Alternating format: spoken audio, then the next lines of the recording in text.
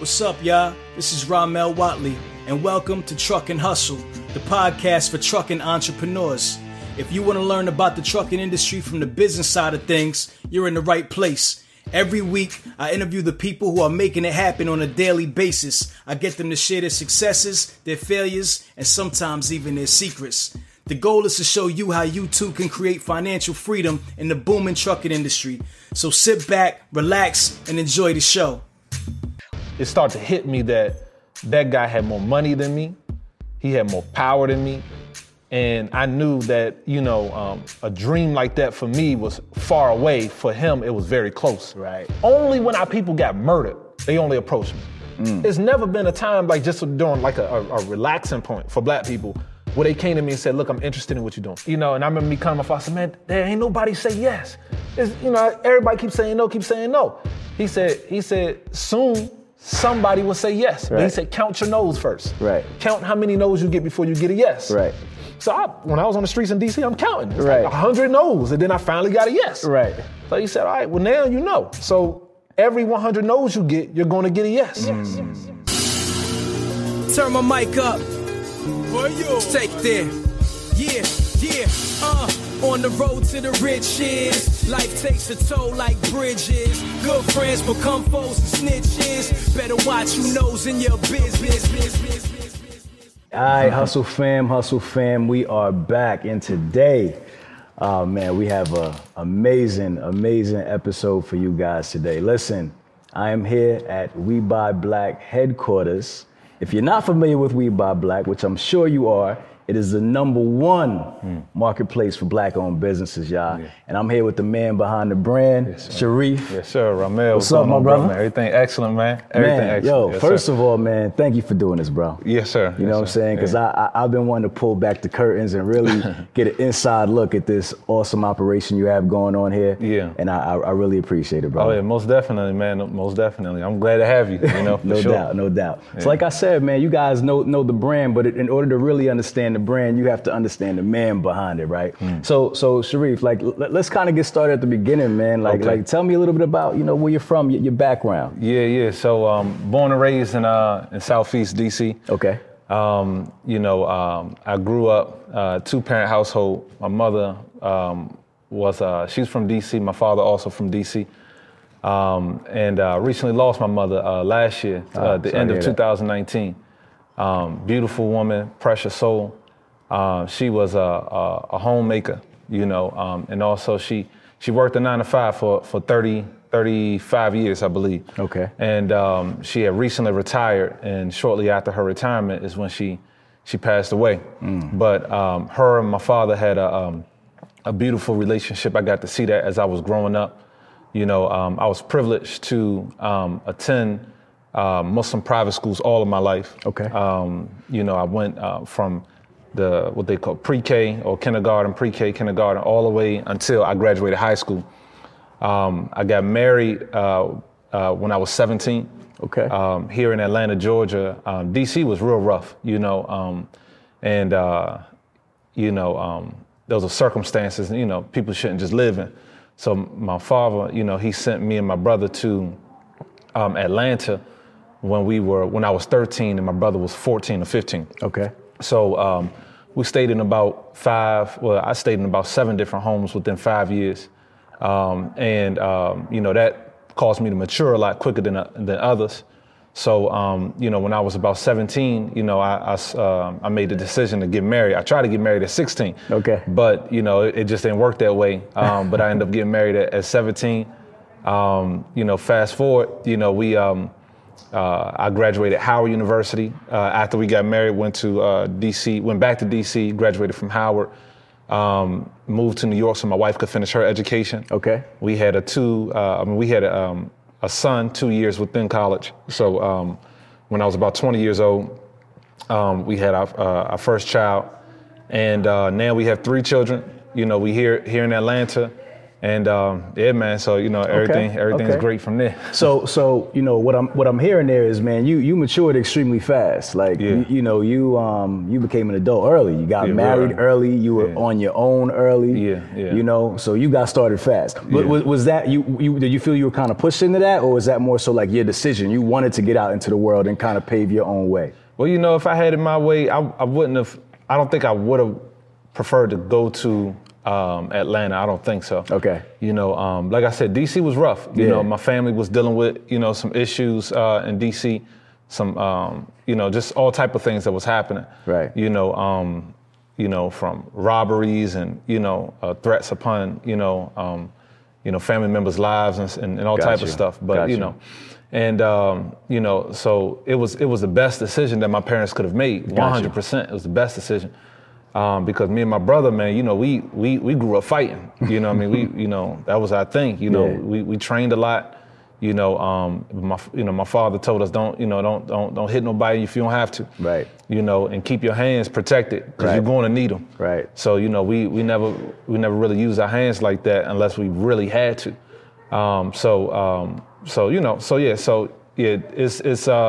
It wasn't the lifestyle that we had. It wasn't forced, but it was an environment in which we was able to see, you know, what's better and what's worse. Right. And, you know, and that pushed me to make the decisions that I made once I understood what was clean water from dirty water. You know what I mean? It just, you know, and I made those decisions, you know. Not all my decisions were on point, but I'm proud of them, you know, and I learned from a lot of my decisions. See, I'm the youngest. Right. So, you know, if you're the youngest, you get to look at all of your older siblings and kind of see the mistakes that they made. Right. And you could choose, like, whether I'm going to go that route or whether I'm not going to go that route, you know, and I chose, you know, that it seems like it's smarter to go this particular route. Right. Yeah. So no doubt. So you matured fast. So obviously you have a family, right? You're young, you're starting a family. So what'd you do for money, man? Well, that's a real good question. When I was 15, I was drop shipping on Amazon. Okay. Yeah. Early. Yeah, I was drop shipping on Amazon. Yeah. So that was a while ago, but and I don't think too many people was doing it back then. I mean, man, when 15, that's now it's kind of like a wave and everybody's on it. Yeah. But how'd you even understand or get into that? Man, I had my nephew. He's, you know, a little older than me, but he's you know, he was always into something. Okay. He was always into something, and he presented this idea to me about opening up a company selling safety gadgets and stuff like that, personal protection items like pepper spray, mace, and you know, stun guns and stuff like that. Okay. So I thought it was, you know, different, you know. So I told him, but I was already selling like oils and stuff like that in DC. Okay. That was like my thing. You know, my father set me up with a little shop in DC, like on the street. Gotcha. And people come. So I had early interactions with a lot of people. So you were always an entrepreneur? Always, man. I got started probably 12, 13 years old. You know, my father got me started off with just a few body oils. Right. And I would go to different places, you know, whether that was in DC, Virginia, whatever, and I would just sell it to different people. Now, was he an entrepreneur as well? Oh, yeah. Okay, so he did the same thing. Yeah. Okay, gotcha. So that's a good point. See, my father, he sold on the streets. Okay.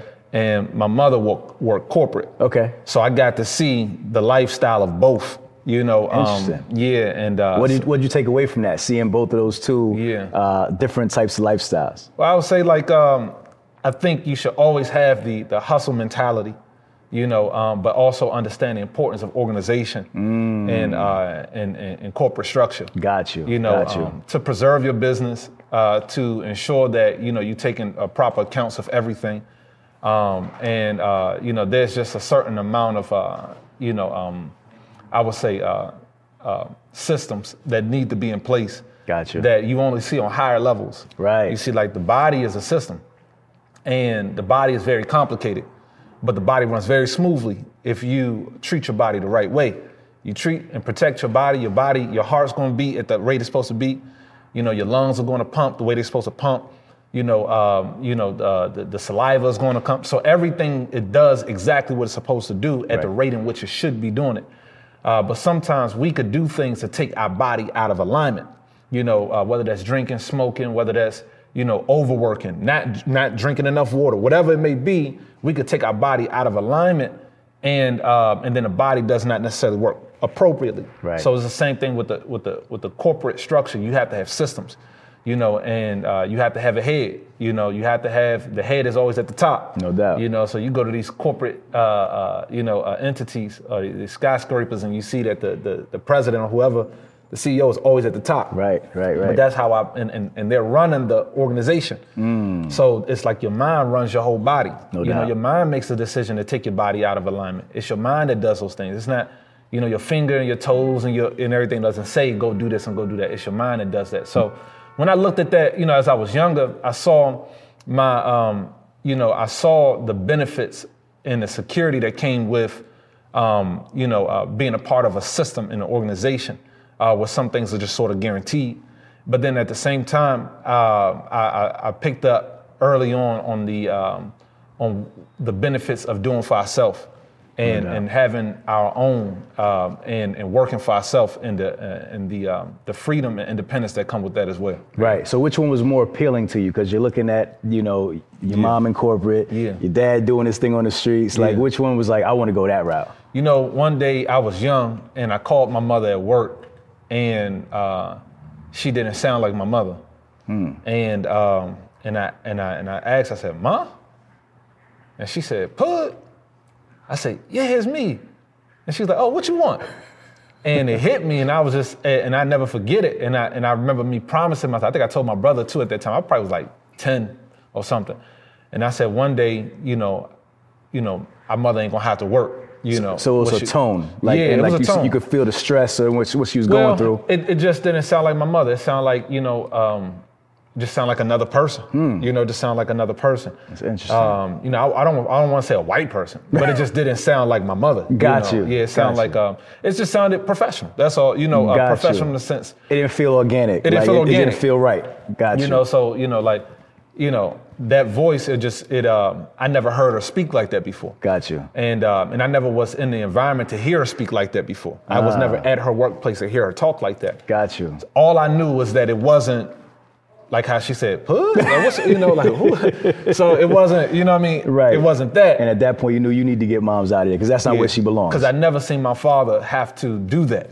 You see what I'm saying? And we were around him all the time. So she wasn't really being who she herself. Yeah, and you can see your dad, he's always him. Because he was, hustling on the streets. So what you see on the street is what you're gonna see at home. Understood. Yeah. Okay, dope. All right, so let's get back to the Amazon dropshipping. You said your cousin of yours my nephew. Your nephew, rather. I'm sorry. He brought this opportunity to you, and you start getting started dropshipping on Amazon. Yeah, so talk about that. Yeah, there was like this business that sold these items, and we'll purchase the item from them. One item, we'll get it for a wholesale rate. Okay. So let's say it's the pepper spray. The pepper spray, we'll buy it from them for $2. Okay. They will send just one pepper spray to our house. Okay. And then but that pepper spray on the retail value of that pepper spray would probably be $8 or $9. Okay. So we would take that and we exported all of their products off their site, and we imported all of those products onto Amazon and to eBay. Okay. And then every time someone made a purchase from our shop, we would just make the order from that company, and they would send it directly to them. Right. And we would just collect the profits. So we just played the middleman. Were they even calling it drop shipping at that time? Did you even understand it as that, or were you they may have, but I didn't know it to be. Right. Just is what you did. You just did your own thing. Yeah, just did my own thing. So they may have. Right. But, was this a local supplier, or were they overseas, or they were local. Okay. Yeah, they were local. Yeah, they for sure were local because people were getting their products immediately. It was before China started doing like them one item shipments and stuff like that. Yeah. Got you. How'd you guys find them?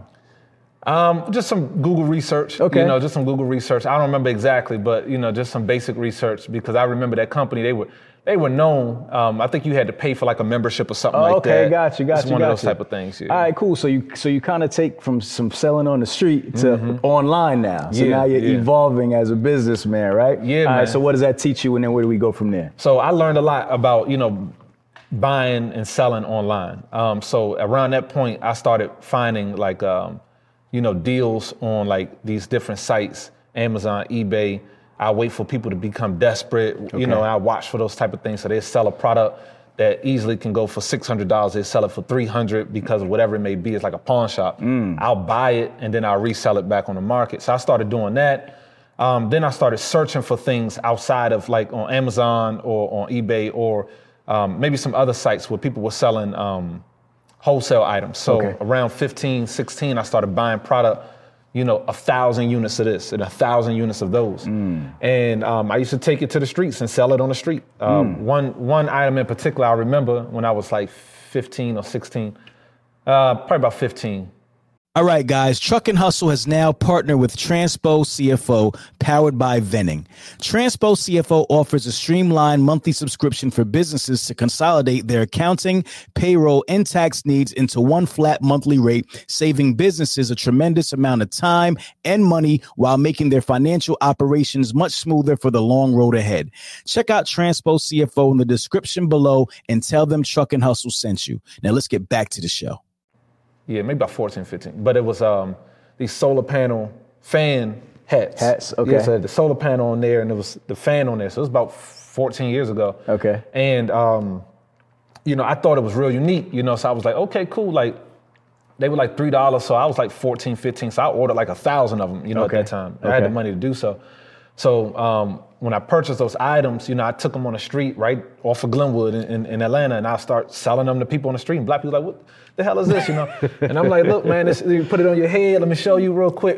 Turn it back. Boom. Right. You demonstrating it and everything, showing how it works. I'm selling it. So I was selling them almost $20 a pop, you know, and I was getting it at $3. So I was making really good margins. Okay. Then the idea hit me. I said, you know what? I'm going to throw a Mickey Mouse on this. And I'm going to go make a pitch to, what is it, in Orlando, Florida? Disney World? Disney World. Yeah. So there was an opportunity that had came up in which I took advantage of that, So I flew down. I was 16. I took a flight down there to Miami. I stayed at the hotel for one night, but I had two sisters that lived there, so I stayed with them. I wrote a whole business plan while I was there. And I made a pitch at a pitch competition. Right. How old are you now? 16. You're 16 years old? Yeah, I was 16, Made a pitch. Yeah. That's gutsy, man. 16? It was, I don't know what I was saying. 16-year-olds just go to Disney World and try to pitch Mickey Mouse hats. So it was wild, So. But God, I'm listening. Tell me about that. So it was crazy. So I wrote the plan, wrote a business plan, got a little template offline, wrote the business plan. How'd you know you needed a business plan? I don't know. Well, you know what? No, I was a part of this organization here in Atlanta that I joined. I'm glad you said that. It was called Youth Vibe. Okay. Matter of fact, Vibe? Youth Vibe. Okay. Matter of fact, I'm real close with the founder of that organization. Okay. He looks young, but he might be 50 at least. Right. But the brother, but he drinks a lot of water. Yeah, he drinks a lot of water, right? His body's in alignment, right? For sure. Right. So he owns a company called Supreme Burger here in Atlanta. His father was the owner of Supreme Fish. Okay. And that was a major,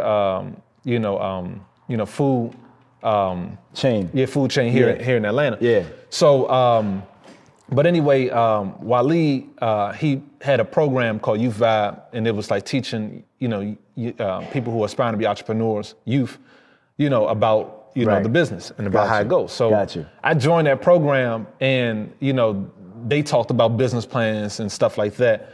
So, I was interested, because I knew I wanted to be in business. I didn't know what exactly, but I knew I wanted to get into it. And you were already in it. Like, I was already doing it. Everybody else was a part of the program. I'm like, y'all know what y'all doing. I do this. So we getting it in, So I'm writing a plan. Then they had an opportunity that came up about going to Florida for like a competition or something like that. Okay. And I was thinking, well, I know what I would do, if I went, so, we organized it, I remember I was by myself when I went. I do remember that, but we organized it. I flew down there, stayed with my sisters, stayed at the hotel, did the pitch. And I remember this white guy that was there. It was nothing but white children. And there was only one other black guy, but he was from Haiti. And he had very promising young brother too, man. I could see it then, and he's still very sharp to this day. Gotcha. His name is Steve Simbert. Okay. Yeah, Steve. But anyway, when we're there, one of the white guys at the competition, he said, he asked me, do you have a patent for this? Okay. And I was like, well, what's a patent? Right. And he smiled, he chuckled like that. He's like, don't worry about it. and I was like, it was in the back of my head. I said, what is a patent? What is a patent? Right. I kept asking myself, what is a patent? Right. And when he said don't worry about it, I just didn't worry about it anymore. I mean, it wasn't a big deal, you know? But later in that competition, he had stood up and he was one of the organizers and, or maybe a guest speaker, maybe. But I remember him telling all the young people that was in there, he was like, now, one of you all had this genius idea here today. He said, but you all that person did not patent that idea. He said, I'm gonna say this, that idea is no longer their idea. Wow. That's how he said it. Wow.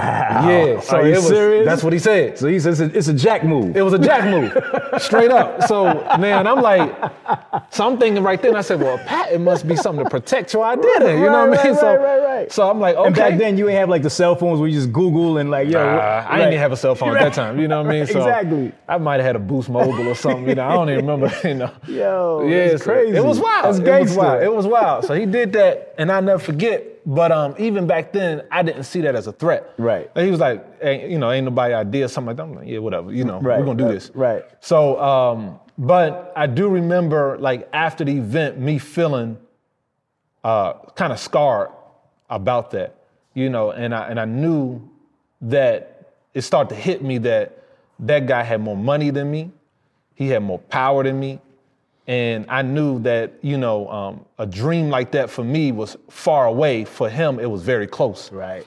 He had the money, but he didn't have the idea. Right. And that's what I gave him. I gave him the idea, and I didn't receive any money back. Right. And that taught me a valuable lesson back then, and it's something that my father-in-law says all the time now. He says that you got two type of people in business. You got the person with a lot of money with no ideas, and you got the person with a lot of ideas with no money. He said you can either become both, right, or you can introduce both, right? And I will always remember that, and ever since then I became both. Yeah. And I'm still introducing both. So we doing it all, It's like, no look, doubt. you got the idea, this brother got the money. Let y'all meet real quick, and I'll be here if you need me. You know what I mean? Yeah. No doubt. Man, that's a crazy story, bro. Yeah, that's man. a crazy story. Yeah. All right, so after the drop shipping, what happens next? After I was making money at that time, right? So I'm what kind of money you making? Well, I was doing about $6,000 a month. Okay. Yeah, maybe about five. I was 15, 16 years old. I was doing about $5,000-6,000 a month. What do your peers think about what you're doing at this point? They ain't know. They ain't know. Nah, ain't none of them know, man. What they think you were doing? They didn't know. Yeah, they didn't know. I don't know what they thought, actually, because I was never the type. I ain't never showed nobody my money. Got you. I never did that. So you was just living and you're good, but nobody really knows how you're living and how you make it happen. I was just stacking my money up. I didn't know what I was going to do with it. I was always interested in. I got into the stock market a little bit. Okay. At that young age. I started, reading about stocks. And I made a terrible decision, but it was a little bit later in my life, What a stock decision? I don't even know if I should say. It's embarrassing, man. It's embarrassing. I totally ain't want to have nothing to do with stocks no more, man. I'm gonna tell you though. Okay, let's get into it. Let's talk about it, man. I invested in Blockbuster over Netflix. It was, I could have sworn at that age, I was like, Blockbuster got all of this real estate. Yeah. They got all of this, they've been existing for this long. Yeah. This is their, I'm looking over their profile and I'm reading, I'm like, yeah, they got these people in position, Right. etc. And Netflix, I'm like, but they new, Right. they fresh.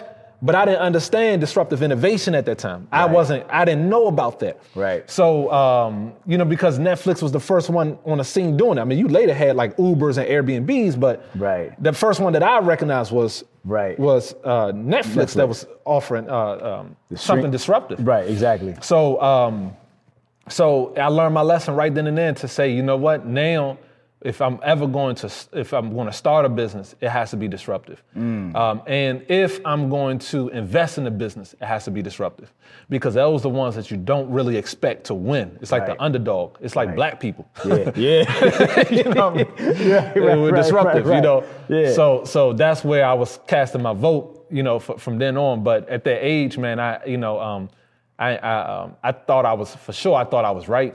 And lo and behold, I was Completely wrong. You know, I wouldn't even say it was a bad decision. I mean, if you take all the data points, like you said, Blockbuster was set up to win. Yeah, they were set up, man. You know what I mean? Even when they started doing like the mail-ins and all that, they were just there. They just were slow. Yeah, they were slow. Yeah, you know what I mean? And they didn't, like you said, they didn't innovate fast enough, and they didn't see it. They didn't see the big picture. They got stuck in their ways, and then, man. But so that reminds me of Amazon today, in Walmart. It's going to be, Walmart is trying to catch up, and that's going to be difficult. And if you look at Amazon, they never really let up on anybody. If it's anything that they see out there, they're going to get into that business. It doesn't matter what it is, they found a way to get into that business. Right. And if a person doesn't sell, then they just dominate. Right. So that's their MO. And it has always been their MO. Right. It's like a snake or like a leech or something, right? What it does is that, or let me say it's like a germ. It's more like a germ. It sort of attaches itself to your body, and it benefits from your body, and then before you realize it, a parasite. That's what I'm looking. Parasite. It's like a parasite. Yeah. Before you recognize it, it owns your body. Right. And it takes to the host, and then before you, like you said, it just takes over. It takes over. It takes over. There's like this parasite that latches onto a fish's tongue, a fish tongue. Right. And it grows on that tongue, and eventually the parasite actually becomes the tongue of the fish. Wow, it's literally the tongue of the fish. It's a parasite. Crazy. It looks like a big bug on the tongue, but that's what it becomes. But Amazon is very similar to that they will call the community and say, sell on our platform, which we all did, and then what they would do is they would say, they would study all of the data. They get all the metrics, and then they would look at it and say, oh, laundry detergent sells every month. People are buying this product every month. Right. The margins are excellent, et cetera, et cetera, et cetera. And then they would say, now let's look at the ratings that all of these detergent companies have. Let's read all of the reviews. What is it that people want?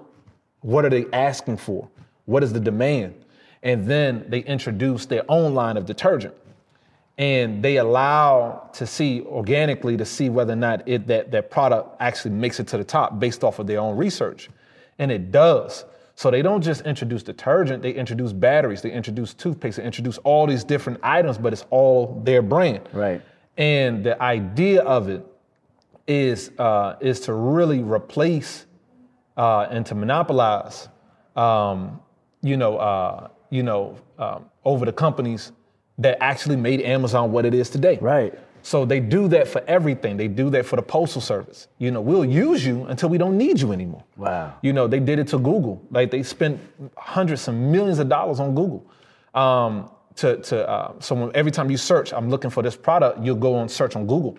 But now, over 70, 80% of product searches is now happening not on Google, but on Amazon. Right. So they'll pay for it until they're able to reach a point where they don't need that person or that entity or that community anymore. Right. And we've been subjected to that, since we've been here.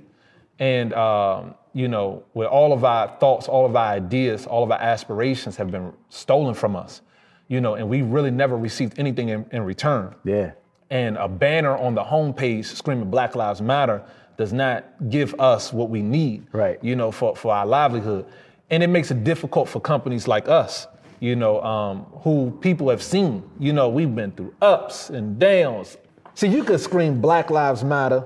You could scream melanin is golden. You could scream black is beautiful and magic, popping, glitter, dropping. Right. You could do all of that for don't nobody care about that. But the moment you say, let's take our money back, that's when you get the pressure. Right. Right. That's when they come after you. Right. And not only that, that's when your own people who have the boss we sick mentality. Right. Like Malcolm X said, boss we sick, we sick boss. They got that.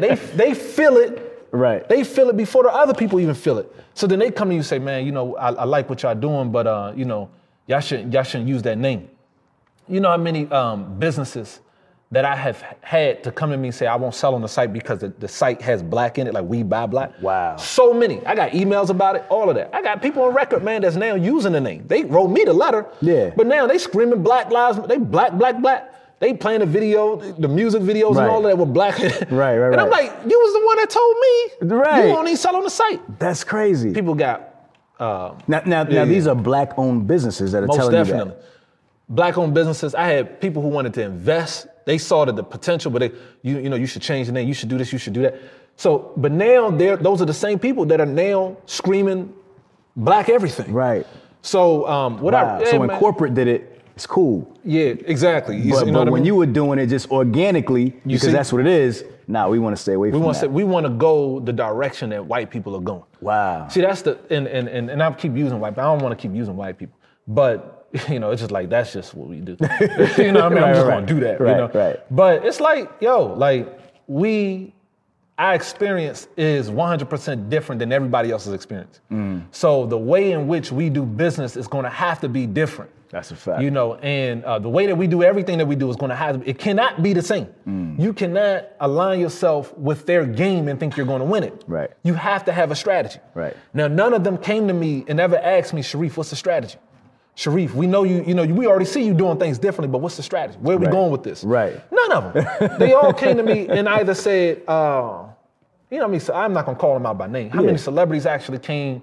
Only when our people got murdered, they only approached me. There's never been a time like just during like a relaxing point for black people where they came to me and said, look, I'm interested in what you're doing. Right. It's after Trayvon Martin. Right. It was after Eric Garner. Right. It was after Philandro Castile. Right. Mike Brown. Right. Our sister Sandra Bland. Yep. Breonna Taylor. Breonna Taylor and then George Floyd. So when it's trendy. When it's trendy. So I got emails, phone calls, texts, and you'll see it's only on the day in which our people die. It's only during the time period in which our people die that you get these big celebrities, big influencers, corporate companies, large corporate companies that we all shop at every day that say, hey, we want to do business with you. Right. We want to do business with you right now. And someone taught me a long time ago. It was during Mike Brown, I believe. Okay. They said it was a celebrity, a big celebrity that reached out to me and said, look, I want to invest in what you all are doing. Right. And that and I was interested at that time, and we needed help, you know. So the brother told me, he said, look, this is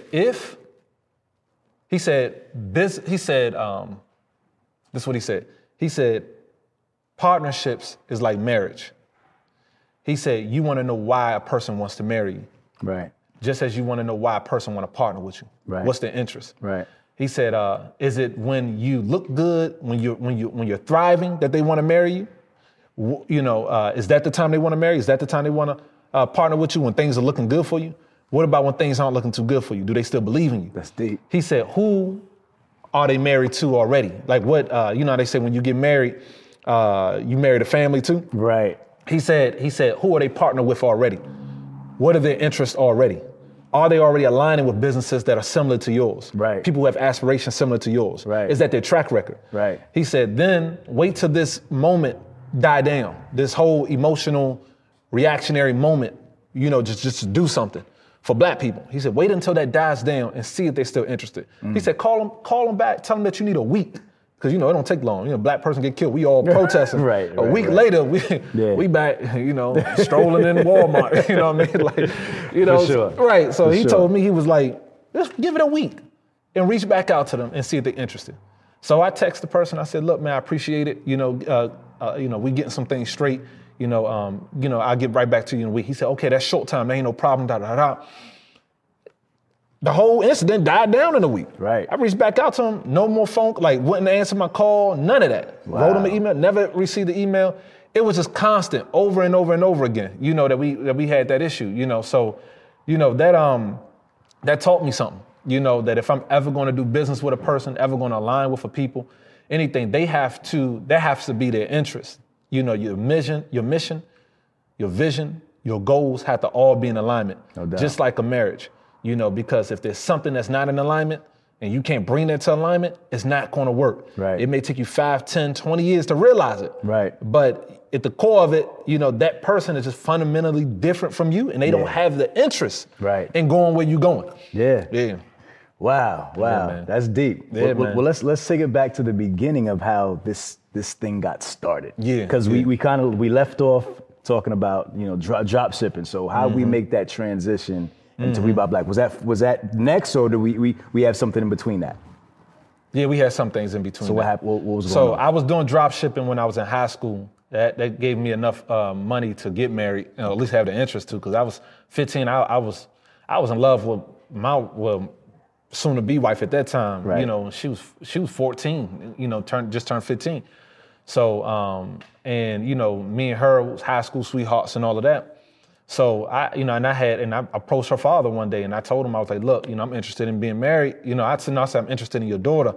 And then, and I'm, talking to him and everything. He was like, and after I said all of that, he was like, oh yeah, what's your name? Right. I was like, damn, man, I'm messing up, man. I ain't even telling my name. This is crazy. Right. So I told him my name, and just so happened, he made the pilgrimage to Hajj with my father in 1997. Okay. So he already knew my family. You come from good stock. Yeah, he already knew. He was like, oh man, I know your father. So it was like clean. After that, it was clean, man. So, once I got married, we moved to, we stayed in Atlanta.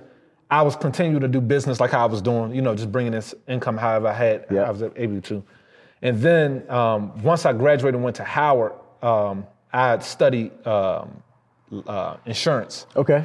So I became a licensed insurance agent at 19. Okay. And in DC. And, I was selling insurance. I was going down to the corporate buildings in DC, dressed in a nice suit, and I was selling insurance, and I was really good at it because I knew sales. Yeah. I knew sales. Got you. You weren't afraid to knock on doors, get rejected, all that good stuff. Yeah, I was used to all of that. What made you get into insurance? Or want to pursue insurance? My brother came to me with an opportunity because there was another elder gentleman who, I don't think he had any sons or something. He wanted to see his business, go on. So got you. He talked to my brother. My brother came and brought the plan to me, and I was like, all right, let's get to it. Right. So me and my brother became licensed insurance agents. Okay, cool. So we both started working it, and he had dropped off. My brother had dropped off, wanted to do something else, but I stayed in it, and I made a few dollars off of it, and then eventually, eventually I moved from doing insurance after I read the book, Carter G. Woodson book. Okay. The Miseducation of the Negro. Okay. And, in that book, he pretty much said that, you have our children who go off to these colleges and these institutions, universities, and they're studying everything that their parents had nothing to do with. If your parent was a farmer, sharecropper, a shoe shiner, whatever it is, and you don't study that, then the likelihood of you being successful is less than as if you were to study what they did. Right. So if you study the trade of your parent, you're more likely to be successful. And I thought about it. I remember like this, a quote from the Bible, where it says, something to the extent of, Jesus says, I must be about my Father's business. Yeah. So, and it hit me then. I was like, okay, I'm with that. Yeah. I never really thought about it, but my father was a painter. Right. And he painted homes in DC. And everybody knew he'd been doing that for years. Yeah. Alongside with hustling on the street and be able to sell, the different products on the street. So I said, you know what, I'm going to at least attempt it.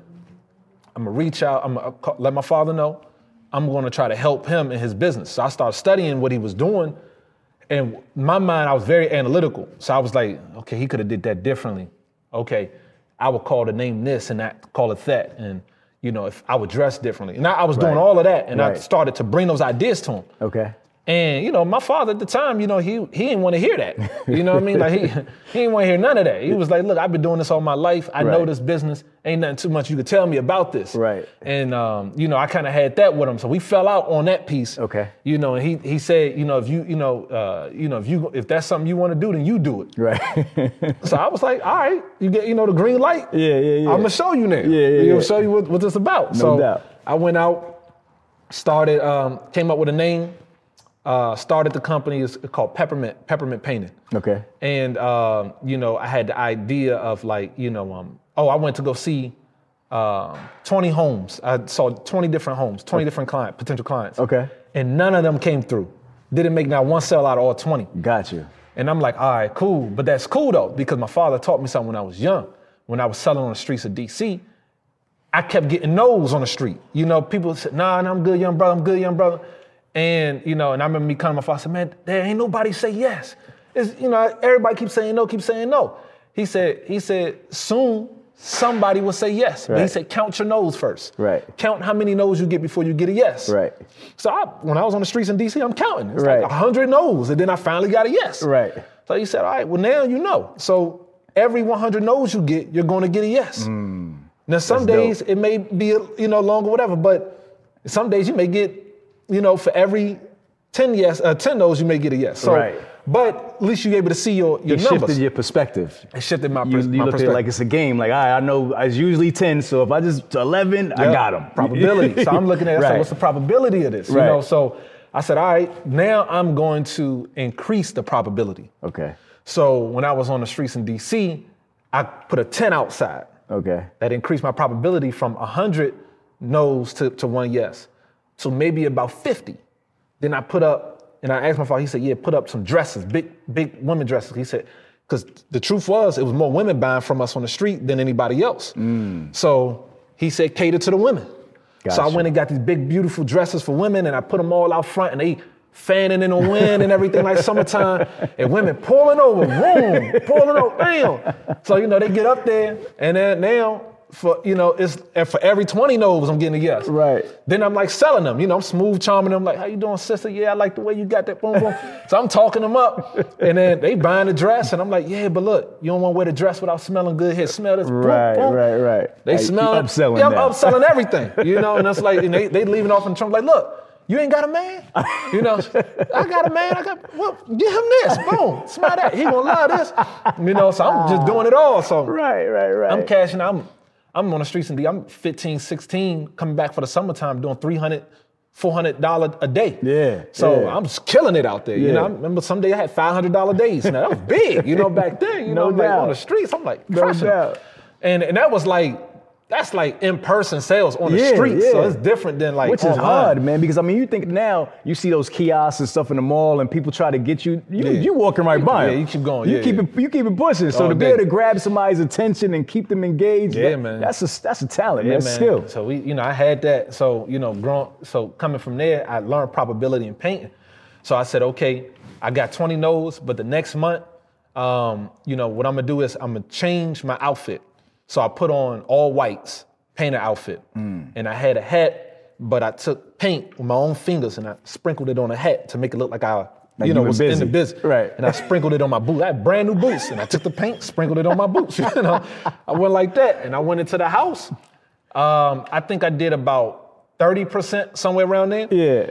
And then I stopped, I had a little Toyota and I stopped parking my Toyota in front of people's house. I parked it on the side of people's house. And then it increased my margins up to like 50%. So now it's like for every two people I see, I'm closing one, 50%. So by making all these little adjustments. And then I realized that the people who came in before me, they were leaving out and they had notepads that they were writing on. So I said, okay.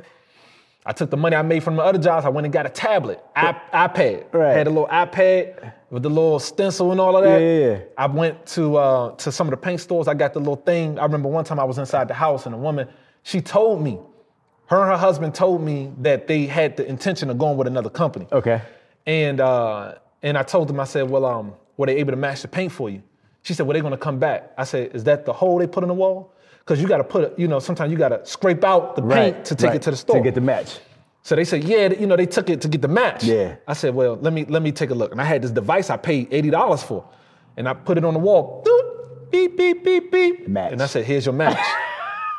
And she was so like, they was like, broke my whole wall down. And this man got the tools. I had for the tools, trade. bro. So I knew I had to, I was You competing. invested in your business, man. Invested in the business. Yep. So they were like, all right, well, this, he got it. He got it. So come to find out, the people before me, they bid it $4,500 on the job. Okay. I bid $7,000, still got the job. Wow. Still got the job. That's crazy. Yeah, so it was like everything was, it was probability, it was psychology. Yeah. So when I dealt with people, when I dealt with white men, yeah, I stared them down in the eye, because I knew that it was intimidating to have a young black man to challenge you on whether or not you can afford this price that I'm giving you. Right. So I would tell them 7,000, and I just stare them like that. And sometimes they'd go, well, let me go and check with my wife. I said, okay, do you need me to come back, or do you need me to speak with her directly? Right. And he said.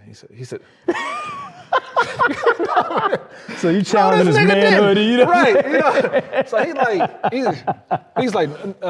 he said, no, that's not necessary. He said, but this is her project. I want her. I said, yeah, for sure. Bring her down. Right. So then she asked me. So I said, well, we're going to do X, Y, and Z, and this is the price. And I would still look at him. Yeah.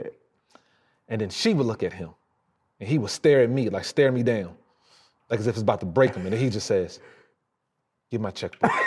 I was like, dang, got him. So get my checkbook. Yeah, reparations. He has to be the alpha in the situation. Like, get my check. I can handle this. I got this. I said, yeah. So it's psychology. That is hilarious, man. So man, it was things like that at an early age I was picking up on. But but anyway, I got into painting. And since then, our painting company, that was 12 years ago. No, I'm tripping. 2012. So 2000, that's 9 years ago. Yeah. So our company is still in existence, and we thriving right now, man. We doing really good in DC. Dope. So I did painting, got out of painting, I never got out of painting. The company still right. The company still going runs, right. But I stepped away from that business.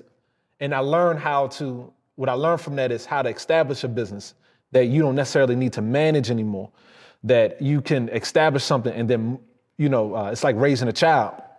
You raise a child and you giving your child everything, feeding it, clothing it, maintaining, et cetera. But then it'll come to a point where your child is able to bring you a sandwich or able to bring you water or whatever it may be. Right. It's an interesting dynamic, but businesses are the same way. Put that, and you're absolutely right. Yeah, now they taking out the trash and all of that. It's like, gotta take care of you. Yeah, so it's like, but so really I created that business to take care of my father and my mother. My mother passed, but that was the reason why, that was the goal.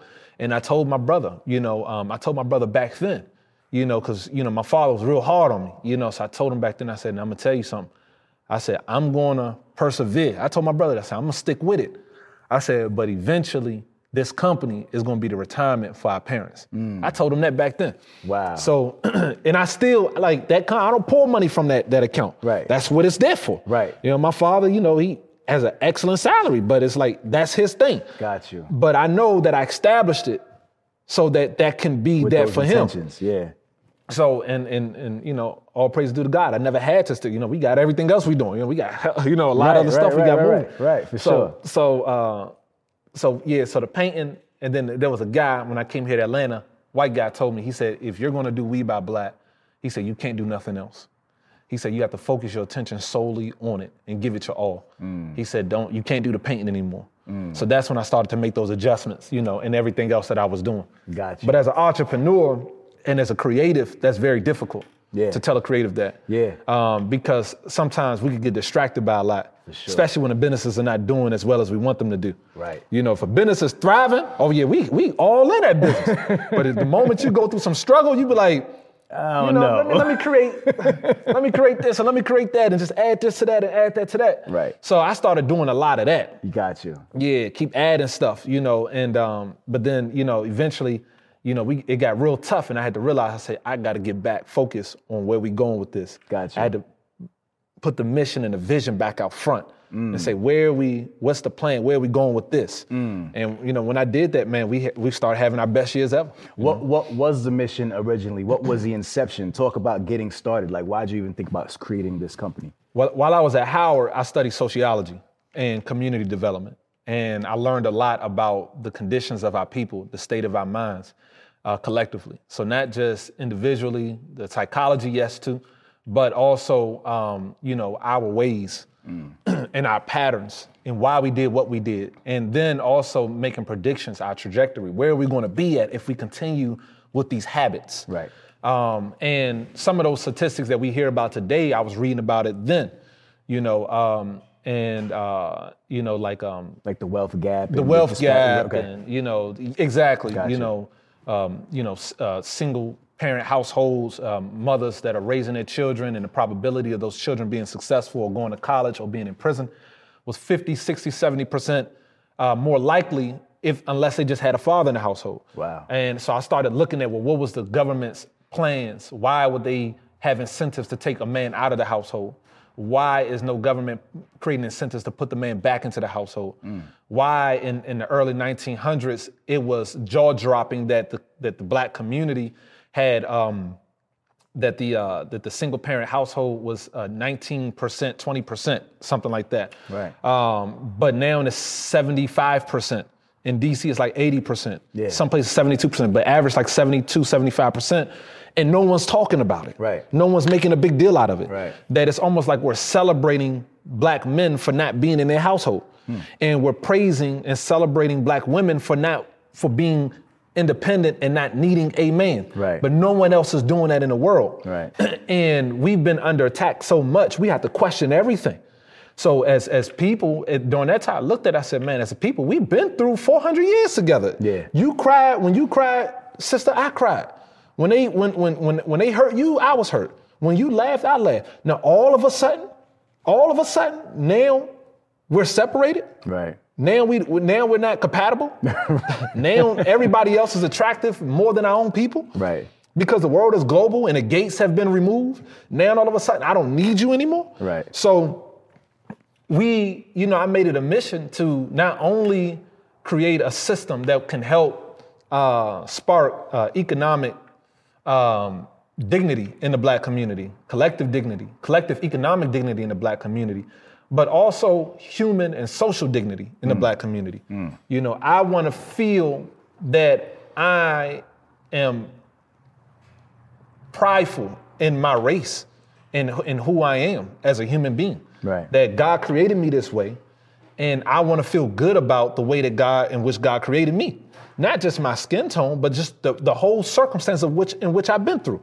So it's like, you know, even though black people went through like some of the worst experience in human history, you ask black people, I want to be black. Like, I don't want. Right. So we're in a very unique and different circumstance and situation. And the greatest thing that we can do right now is to stick together. Right. So I looked at that and I said, well, what can I do to help preserve the family structure in the black community? And I realized that a lot of our women and our families were struggling economically.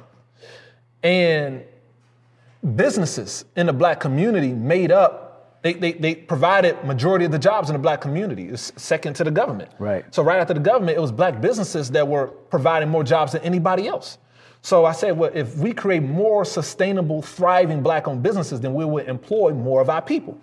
The more our people are employed, then the less we'll be impoverished, the less we'll be homeless. You know, we'll have jobs.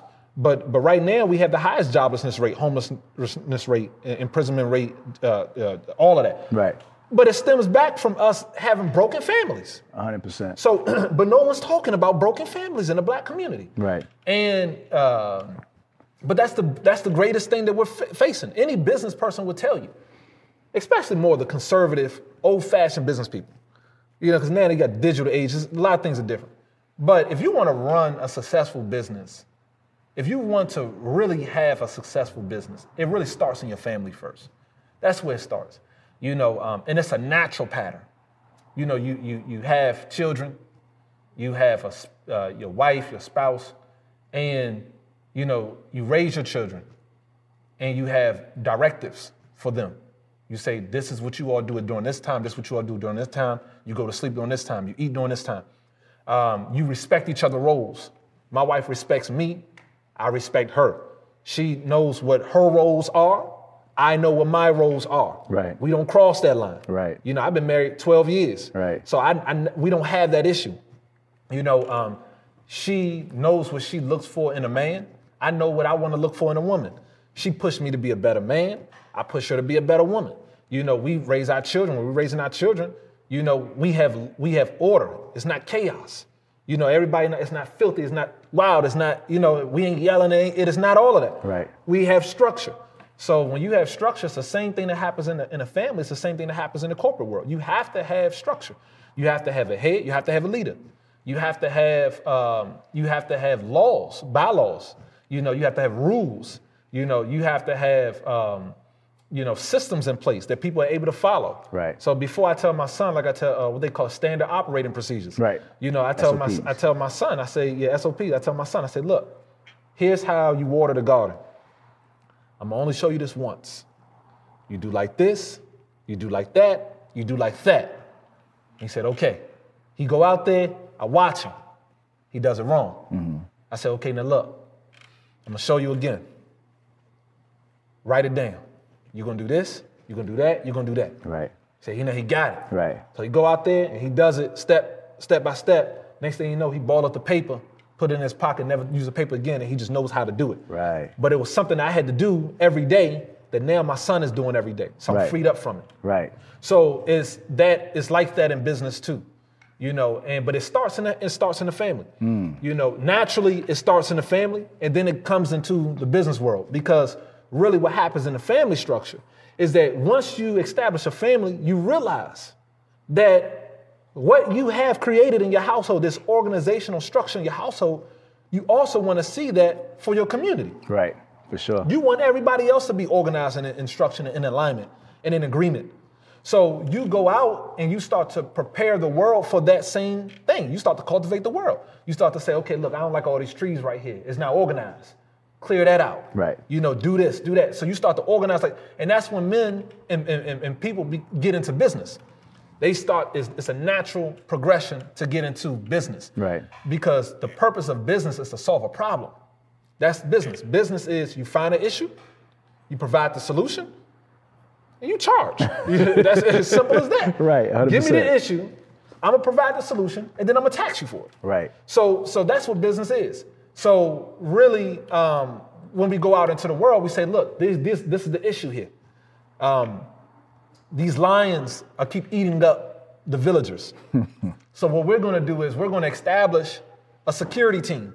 These men here, they're gonna make sure that these lions never attack anybody. Right. But we gotta give them a tax. We gotta pay a tax. Right. To make sure that they are able to sustain their families when doing so.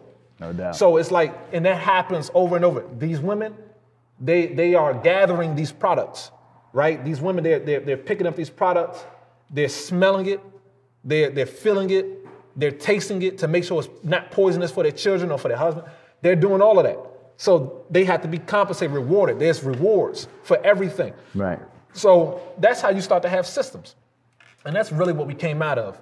Roles. And there's nothing wrong with roles because everybody does it in the business world. You have to know what a person's role is. Right. So why is it acceptable in the business world, but it's now no longer acceptable in the household? Right. When business came from the household. Right. So somebody's playing games here. And we are the biggest test dummy for that game. Look at the black house, look at the way the world is going. But look who's being most affected by it. Right. Look at the movies. Look who's being most affected by it. Yeah. You don't see no positive, beautiful movies of functioning and functional black households. Right. See, I'm sensitive to it because I studied it in school. Right. I grew up under it. So right. I know what it's like to be in a functional household. Right. And I only want for my brothers in my community, my brothers and sisters, what I want for myself. There's nothing right about yelling at your children like that. There's nothing right about hurting your children like that. There's nothing about starving your children like that. There's nothing good about doing those things. And that's what our community is facing. And we don't have enough leaders in our community that's actually speaking out against it. You know, and I am a very chill, relaxed person. Yeah. But whenever duty calls, I will, okay, all right. You strap up. You strap up. And I show up. Show up and show out. But for me, I'm real comfortable with just doing the work, strategizing, putting plans together for our community. I watch when people come to me and they say, Sharif, man, you should do it like this, do it like that.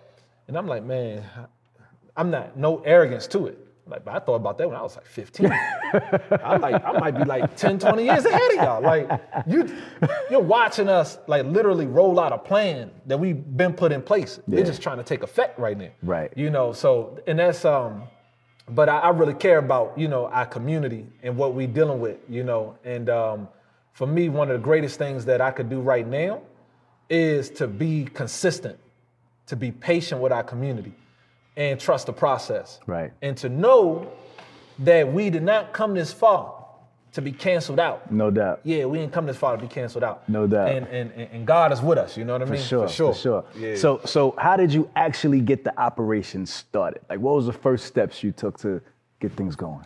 The operation with We Buy Black, man, the first thing I did was I studied how to build a website. That was a year, maybe like right before I graduated Howard. It was that summer when I graduated Howard. Okay. And I studied how to build a website. I built the first marketplace, and I had a small social media following at that time, maybe like a few thousand followers. Okay. I told them what I was trying to do. I launched the site. It crashed.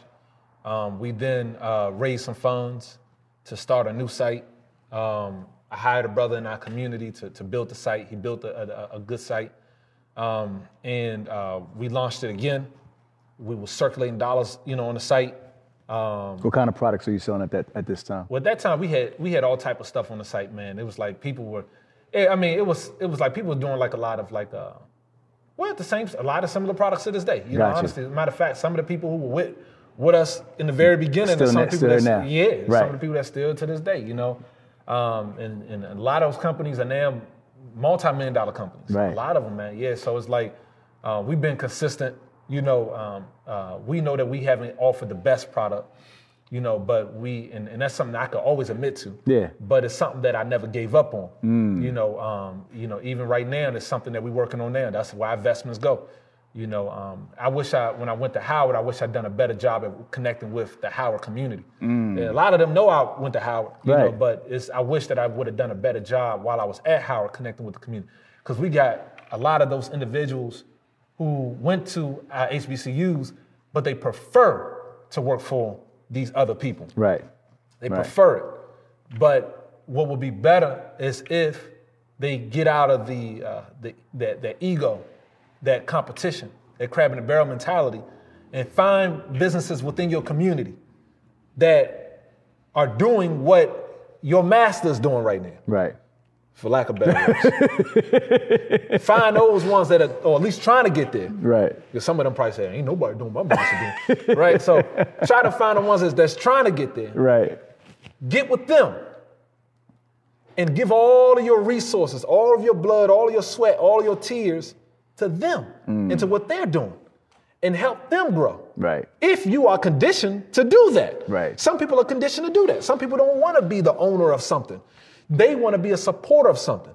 And that's what we got to realize. Everything that God has created, He created in pairs. Everything.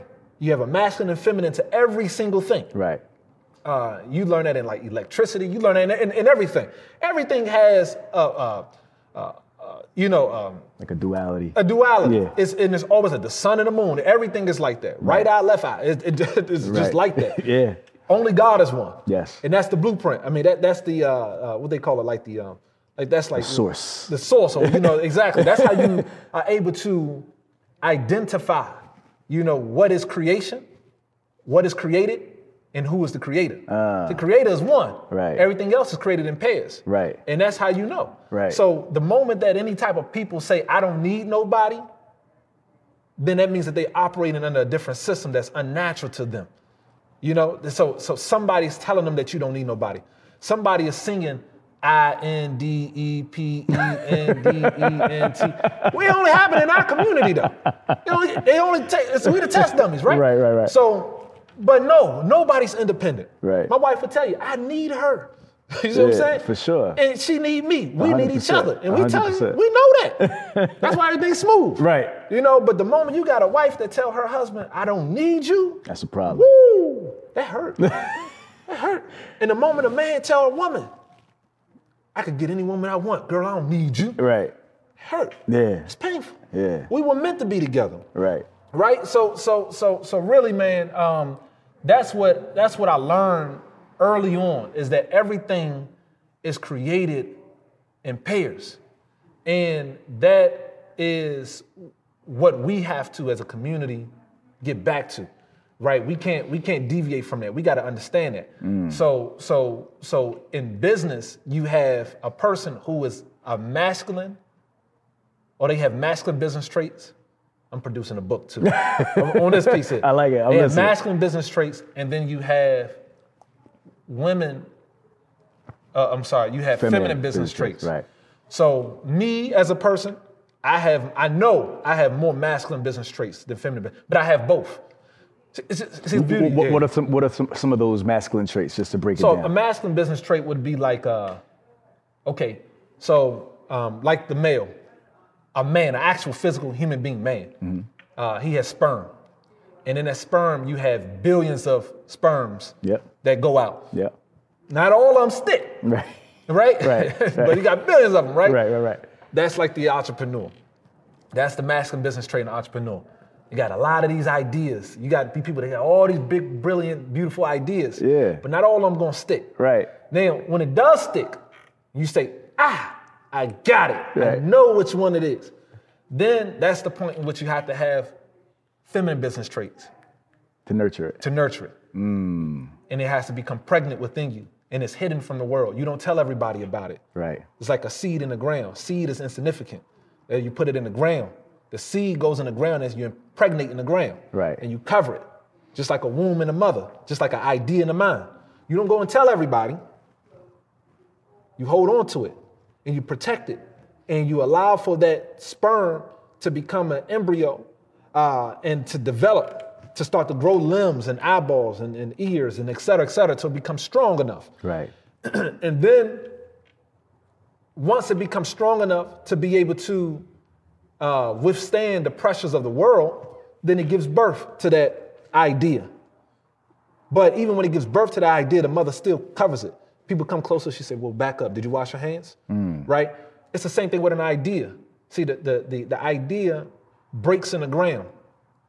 The seed, it cracks. When water hits it, it cracks. Like you know. Right? So it cracks in the ground, right. And then the seed grows up. Right. But it only grows up once it establishes roots below.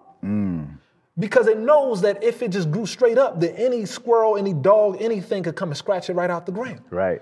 So that's a fact. So the idea is insignificant. The sperm is insignificant. We know, we men, we jerk off, jack off, bop, bop, bop, bop, bop, bop, bop, everywhere. You know? So, but, and God created it that way, that you can ejaculate, and the next thing you know, it grows back within you. Right. 2 hours, 3 hours later, you back fully charged again. Right. So, but it's not like that for women. And it's not like that for people who have feminine business traits. There's nothing wrong with having feminine business traits. If you're a man, in fact, as an entrepreneur, you want to have both almost equally. In fact, if as an entrepreneur, you really want to have both almost equally. You want to be able to produce an idea or a new concept, and then you want to be able to nurture that idea, test that idea, put it to test, study it, analyze it, and see if it worked. And if it doesn't work, you may have to pivot or create a new idea. Right. So it's a cycle. And many times an entrepreneur, once they have both, most entrepreneurs have both. They have to have both. They get to a point after they develop that business so much so, then they realize, they say, look what I birthed, look what I have here. But I don't have the interest in raising this child. I don't have the interest in being with this child every moment of the day. Right. It's not my thing. Right. I know my thing. In fact, if I'm with this child every moment of the day, I might hurt this child, right? So I need a woman, or I need a partner, with feminine business traits that's going to step in and say, "Hey, brother," or "Hey, man, let me raise this and groom this and baby. take this child to the next level, and get it to a point in which this child is a grown human adult and is bringing us back billions and millions and able to take care of us. And not only that, that child will have children. Wow. Like the tree has fruit, and then the fruit has seeds, and that seed hit the ground and create more trees. So everything that God created has it's created the same. Right. In the Quran, there's a verse in Quran, and God says, "Walallahu anbatakum min al-ard nabata," and it means that God created the human being to grow gradually, like that of a plant. So when you study the plant and the plant life, you'll realize that the plant is not alone, that the plant is dependent, that the plant needs a seed, the seed needs the earth needs water, it needs sunlight, it needs air. And that's the perfect environment in order to produce the plant that you want to grow. Right. And when that plant begins to come out of the ground, you protect that plant. That's marketing. See, when the plant comes out the ground, that's marketing. That's letting the whole world know, like, hey, I exist, but I'm okay with letting you all know I exist. Right. Why? Because I'm rooted. Right. I'm rooted. Right. But then the winds come. This is the cultural influences that we have in our community. You know, they come and say, girl, you know you don't need that man. You know, man, you know you don't need that black woman. Go get that Dominican or that white woman you've been dying for your whole life, that white woman. So you get blown this way and you blown that way and you blown this way. And then eventually you start being blown this way and then she says, man, I'm leaning. They got me. And then your body, your body start to say, now, you know that ain't right now. You know, you got to get some balance here. Right. So like the tree, when it's leaning, it starts to grow stems on the other side. To try to pull it back. To try to pull it back, and it evens it out. So you see a tree, the tree grows branches like this, but that's a sign of the tree struggling throughout its life to stay at a balance. Right. But it's only the winds and it's only the environment that causes that tree to be strong as it is. And that's for us as black people. What make us a beautiful people, what make us befitting for world leadership is our circumstances. Not all black people, but those who keep to their moral decency and those that depend on God for their enlightenment, they'll be blessed. They'll be blessed because those are the ones that respect the nature in which God created them in. If you respect the nature in which God created you in, you're bound for success. See, your heart don't tell you what it wants to do. It does what God created it to do. We've been talking this whole time and we never thought about our heart just beating. Right. We don't think about us breathing. That happens naturally. That's because our body is obeying the way in which it was created. It's obeying God in the sense of it's doing what it was willed to do. No doubt. It's our mind that tells our body, drink that. And then you drink that, your heart banging out the roof. Your heart banging out the roof because it's like, man, what you doing to me? Right. You know, we smoking all this crazy stuff and your heart going crazy, your mind going crazy, your lungs and everything your fingers everything is hurting now. Why? Because your body's telling you that this is not what's for me. Right. You see? And it's the same thing in business. It's the same thing in business. You know, when you start to see a business not doing well, you have to start to find those things. You know, they call it audits. And then your tax person say, you spent what on what? No wonder why your business ain't growing, right? You did this and that. Why would you make an investment like that? So everything is in alignment. The seed is like the sperm, and the sperm is like the idea. Yeah. Mm-hmm. Wow. Deep, man. Deep. Yeah, How'd you get the initial people to even connect with you to sell the products on the site? Yeah, so people started reaching out. Once they figured out what we were doing, they said, hey, I got this. Hey, I got that. Like a sister in Texas said, hey, I got beef jerky I like to sell on your site. I said, beef jerky? Okay. Like, right. Sister in Texas got beef jerky. She said she had the best beef jerky in Texas. And white people started threatening her at her open markets. Wow. She said they'd come up to her and threaten her life. So, girl, you better put this away. She told me about it. She said, so her daughter told her to just, shut down and go online and sell it online. Wow. And they won't even bother you no more. That's the type of stuff we got to deal with, So she started selling beef jerky on her life. So you got people start selling product everywhere, The brothers that had True Laundry, they start selling Champ Boss. Everybody started selling on the site because everybody had a product. And if people didn't have a product, you all saw me. I'm on them videos. I'm like, all right, y'all, Sharif right here with Weed by Black. Right. I'm right here in Walmart. I'm going to go down this aisle right here. Then this is the light bulb aisle. How many of us got light bulbs in our household? Right. Everybody. The average household got 46 light bulbs in household. But do we have a black-owned light bulb company? Right. No. Right. Tomorrow, we're going to talk about establishing the black. So people caught wind of that. And they said, this brother up to something. He doing something here. Yeah. If he keep going, we may own everything that we need. Right. We may be the providers of everything that we need. Right. And if we're the providers of everything that we need, why would we need a Walmart? Right. Why would we be begging to get in Walmart? Right. Why don't we just start our own Walmart? Wow. Five, you see what I'm saying? Yeah. So we start to think like that.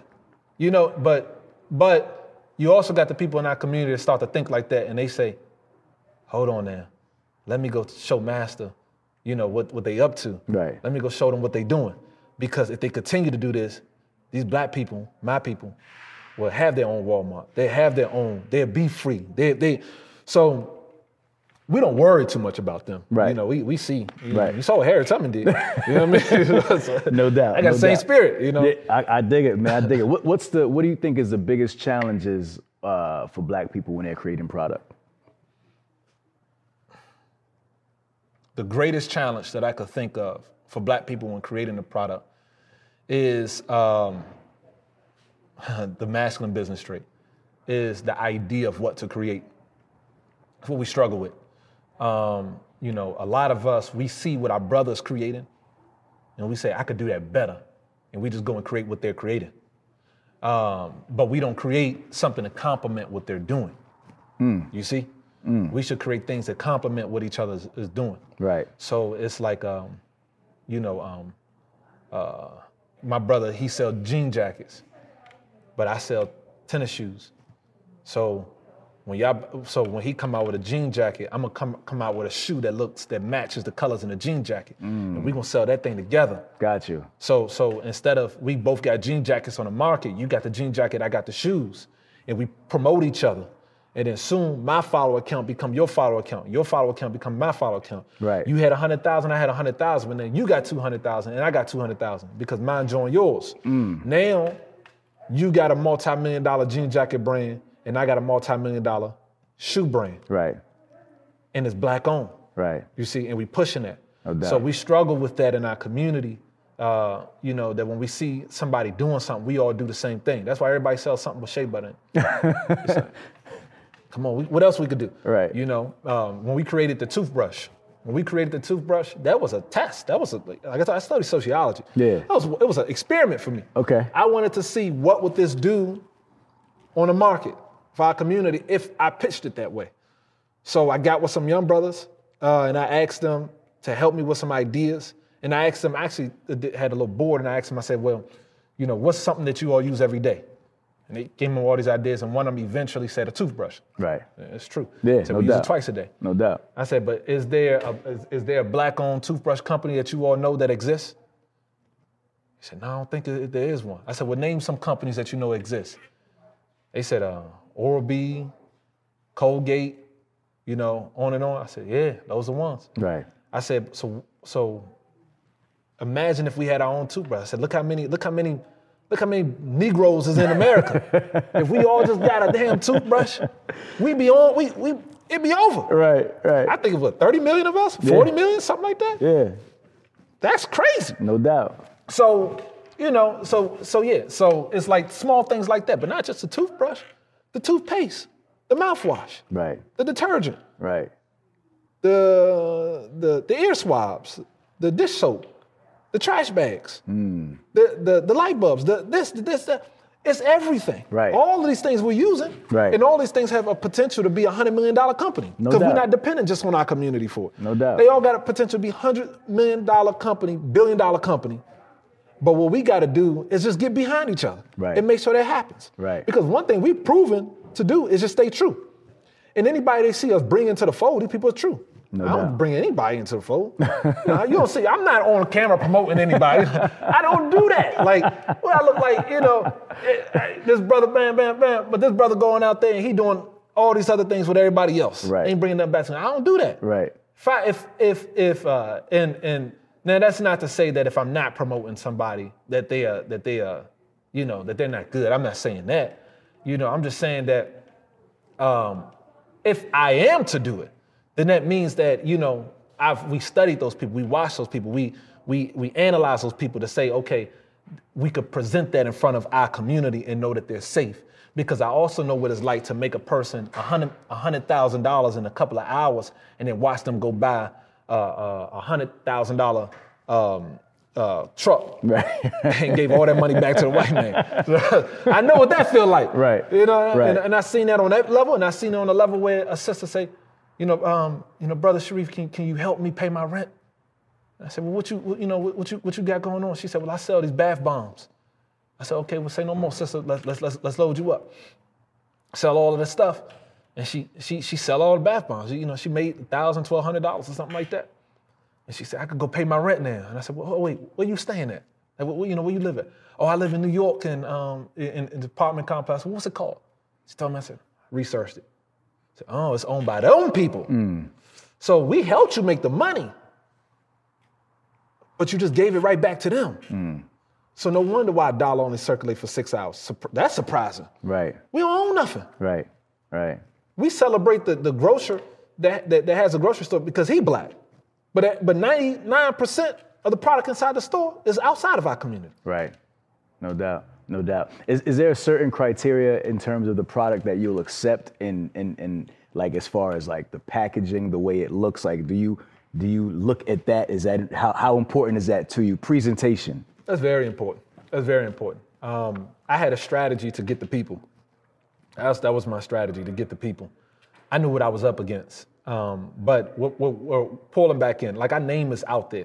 So we're pulling back in to now, identify the quality, look at who's selling online, for people to be able to come to our site and be able to see the faces of the people who actually own those brands, getting a statement from that person that owned that brand, a statement from them for our community, having them to make a pledge, that people can see on the site. Right. I pledge to do this. I pledge to do that. I pledge to do that. That's so important for our community. Yeah. So it's much more than buying and selling. We have to make a commitment to ourselves, and to our families and to our communities. So this is what we're working on right now to present. So the quality of the product, that's extremely important. Customer service, extremely important. The technology, extremely important. The better your tech, the less your customer service. For sure. The worse your tech, the higher your customer service. Right. So it's like, we have to perfect all of it, and we can't stop until we get to that point where we're able to say, like, we want to win our community over. Yeah. Slowly but surely. We can't quit. Yeah. I watched a number of people. Oh my goodness. There's so many people that watched us and worked to compete against us instead of join us. Right. They doing it right now. You see, everybody got a marketplace nowadays. Right. But they never came to me directly and said, let me join you. Let me work with you. Sometimes they'll send somebody else and have them to see what I think and all of that. Right. I turn them down just because they sent somebody to me. But if they came to me directly, I'll work with them. Right. It's them they like. This them that I like. I don't know who they sent to me. So we got a lot of that. We got a lot of that. Jealousy, envy. And people know I'm sincere. I've been doing this. Right. I stayed true.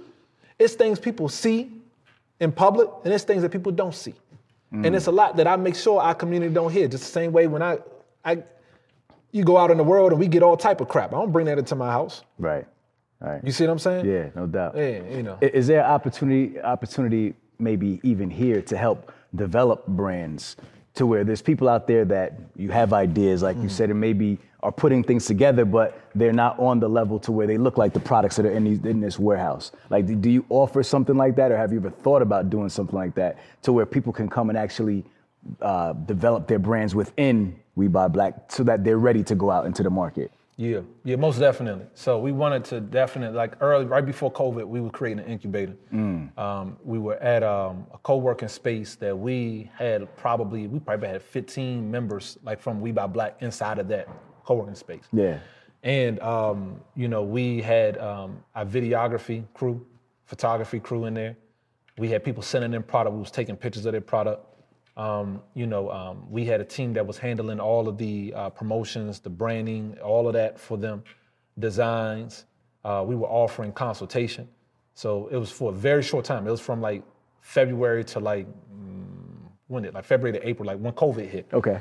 And then, so it was no more than two months, but we were rolling. Like we saw the vision. It was like, we were on it. Right. But when COVID hit, I had made a significant investment in like the staffing and everything. So I had to dial back tremendously. Okay.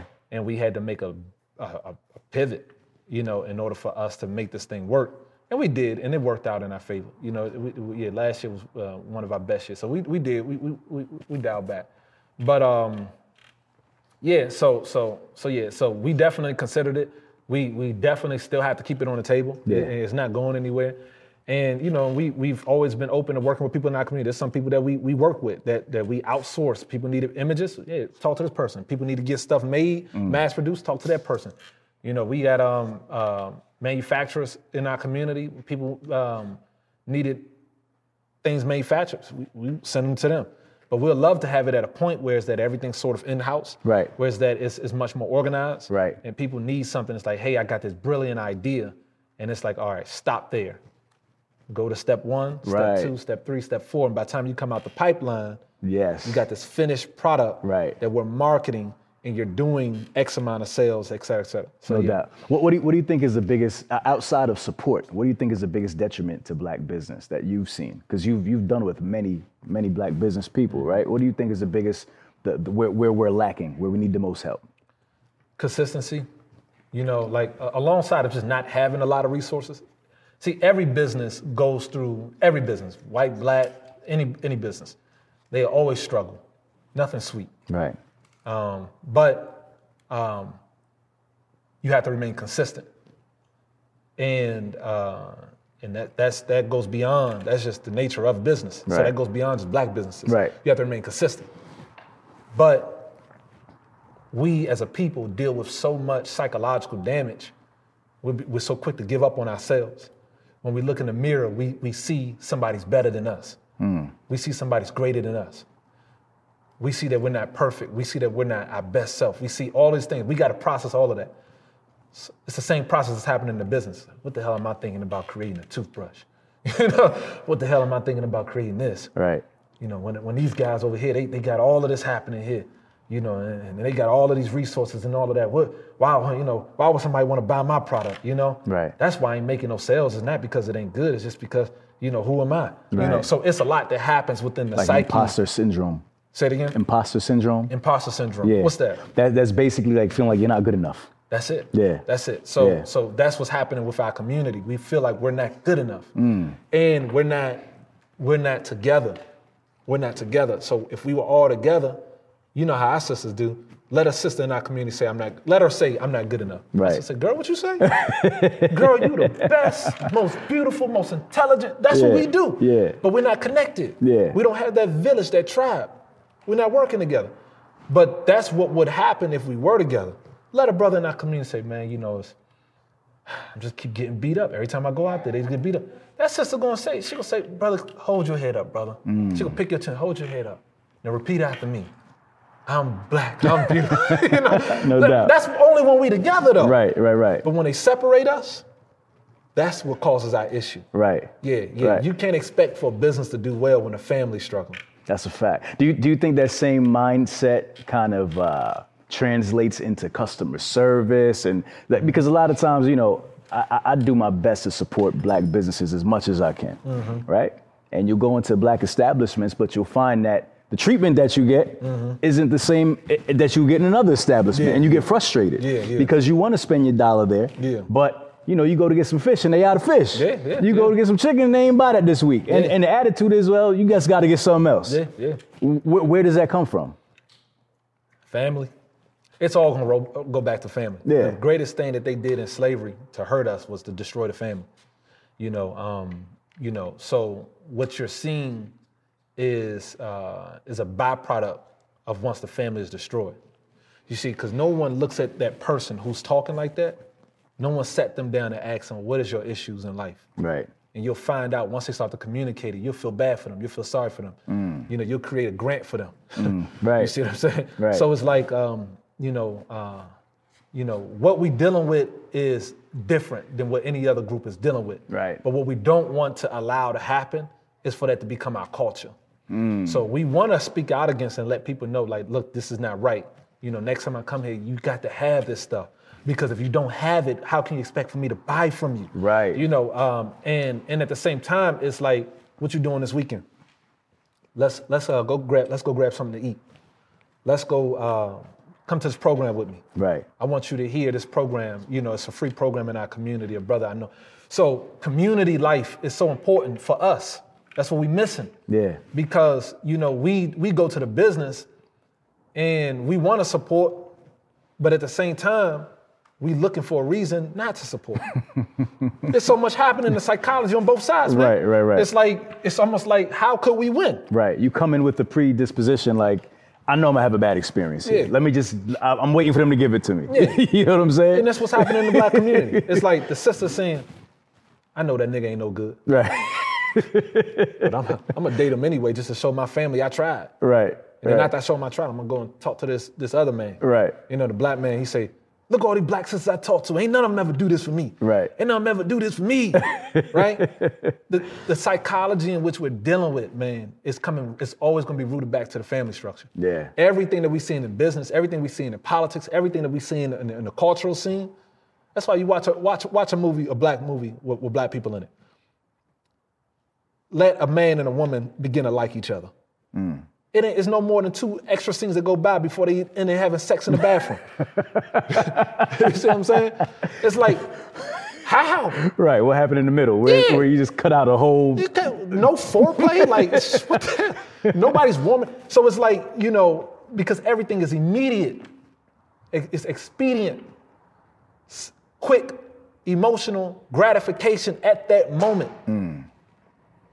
And they know that about us. That's why they write movies about us like that. Right. So so now when you see a sister on the street, you only look at her the same. You can't see her. You can't see the far goal, what they call it, the long goal or whatever. Right. You don't see that in her. Right. As soon as you see her, you be like, bet you I could. Give me 10 minutes. Watch, I could go get it. I have it. Yeah. You think like that because they make that a part of the culture. That comes destroying the household. When that sister don't have a father, she didn't have brothers, or she had a father and he molested her, or she had an uncle and they molested her. So you have all of that. She don't feel self-worth. She don't feel of worth. Right. So you approaching her, you think you could bag her and all of that and quit. Well, she don't feel valued anyway. Right. So of course she gonna give it up to you. She don't feel like she's precious anymore. Wow. And instead of you taking her and say, sister, you beautiful. And I always pray to God I'll meet a sister like you. I don't know you, but I heard of you, or I watched you, and I want to get to know you. Here's my information. Right. And how could I get in contact with you? And what is it that you're doing that I can help you with? Right. What is it that you work? What's your passions? What's your goals? Do you care about the community? Do you want to have a family? Right. Right? Do you have a family already? Do you have children? Are they taken care of? It's like, let me help you. And I'm not looking for nothing. I just want to help you. Right. Any woman in our community that receives that, what will happen is that she will open herself up to you. Now, for sure, she'll reject you for a second because of her abuses. She can't trust you. Right. But eventually, she'll open herself up to you and she'll be in her most beautiful natural form. At one point, if a man came up to her, she'd be the INDEPE. She that. Right. I don't need you, nigga. Right. She'd do all that. Yeah. But be a man and protect her and nurture her and love her and she'll open herself up to you. No doubt. You'll come home, everything that a man prays for, she'll do that. No because doubt. everything that she prayed for in a man, you are that. No doubt. You see? So our issues stem from the family. It's going to always go back to the family. Yeah. Yeah. Well, we're sitting in this space, so we have to talk about it, right? This is the warehouse. So it didn't start here, right? Before you had this warehouse space, how were you housing the product? What were you doing? Yeah, so we did everything online. So everything was online. COVID switched some things up, but it helped for for the most part. Sad to say, man, COVID and the George Floyd, situations like that. Everybody on my team know I cringe and I kind of go into like a mode of like I don't want to talk to nobody. I don't want to deal with nobody because I know this time, and I had this time when I was young. When I first started the site. And I know what it's like to really have a heart for your people, right? And to realize that the only time you really make money is when one of us die. And the whole world takes that as an opportunity to capitalize on it. Everybody profits off our pain. But for me, it was extremely difficult to ever come to a point in which I'm like, all right, let's sell to our community at this point, right? But I know it's necessary. It's like a leader doesn't want to be out front. Right. They don't wish for that. They rather follow. It's just for real. Like, where everybody else at? I'd rather do, but, and that's what makes a beautiful leader. Mm-hmm. It's like, it's the same thing in this situation here. It's like, you don't really want the person that's out there trying to profit off the pain. Right. You don't really want that. Right. But it's only when you realize that that's the only way that you're going to really be able to get your people is by taking opportunities like that to talk to them. When we are down is when you should be talking to them. In the darkest moments is when you should be the loudest. You see? It's like our prayer as Muslims. We pray 5 times a day, right? The prayer when the sun is down, like the early morning prayer before the sun comes up, we say that prayer out loud. When the sun rises, then our prayers are silent. When the sun goes back down, our prayers are said out loud. And that lesson is that when the world is in darkness and it's in ignorance and your community is hurting, it's impoverished, it's in a bad condition, you have to speak up. And if you don't speak up, you're not praying correctly. You're not doing the work correctly. You're not worshiping God correctly. When the world is good, right, and everybody beautiful, and we all in paradise together, and everything look good, you don't want to be like Black Power. Like, we all right, bro. Like, look, we on top. It's not the time for that. Right. But when it's a time in which when we low, we have to get out there. We have to shout. We have to protest. We have to stump. We have to strategize. We have to plan. And we got to be 10 steps ahead of them. Got you. So when just going back to like the warehouse and the logistics of We Buy Black, how was it? What was it difficult to like start implementing that piece? What I first did was I came here. Okay, let me back up a little bit. There's a few businesses here. You got True, the brothers True, you got Champ, you got the sister here. Okay. You got us here. Now, if I go back a bit, I started, it was in the summer when the whole protest and everything was happening. Right. I knew we had to get into fulfillment. I knew it was coming. Right. Because people will order something on the site and they'll order 5 products, but they're coming from all these different regions. Right. And the shipping is like $30 because you're getting $5 from this, $10 from. So the shipping was adding up. So what I decided to do was I decided to bring everything in-house.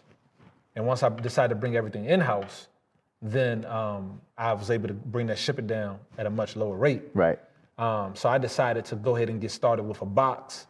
It was called the mystery box or the big black box. Okay. And we pushed that out there, and it did so well that I didn't even have staff in here yet. Right. I ain't had none of this. Like we had nobody here. What was in those boxes?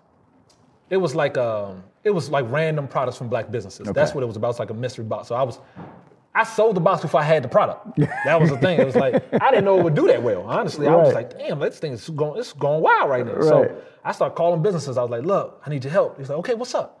I said, you got 3,000 of those products? Like, 3,000, man, it's gonna take me a week to produce them. Right. You know, so I was dealing with all that. I was like, damn, you know, and I called another person. You got 1,000 of those? So, Where'd you get that idea from, the mystery box?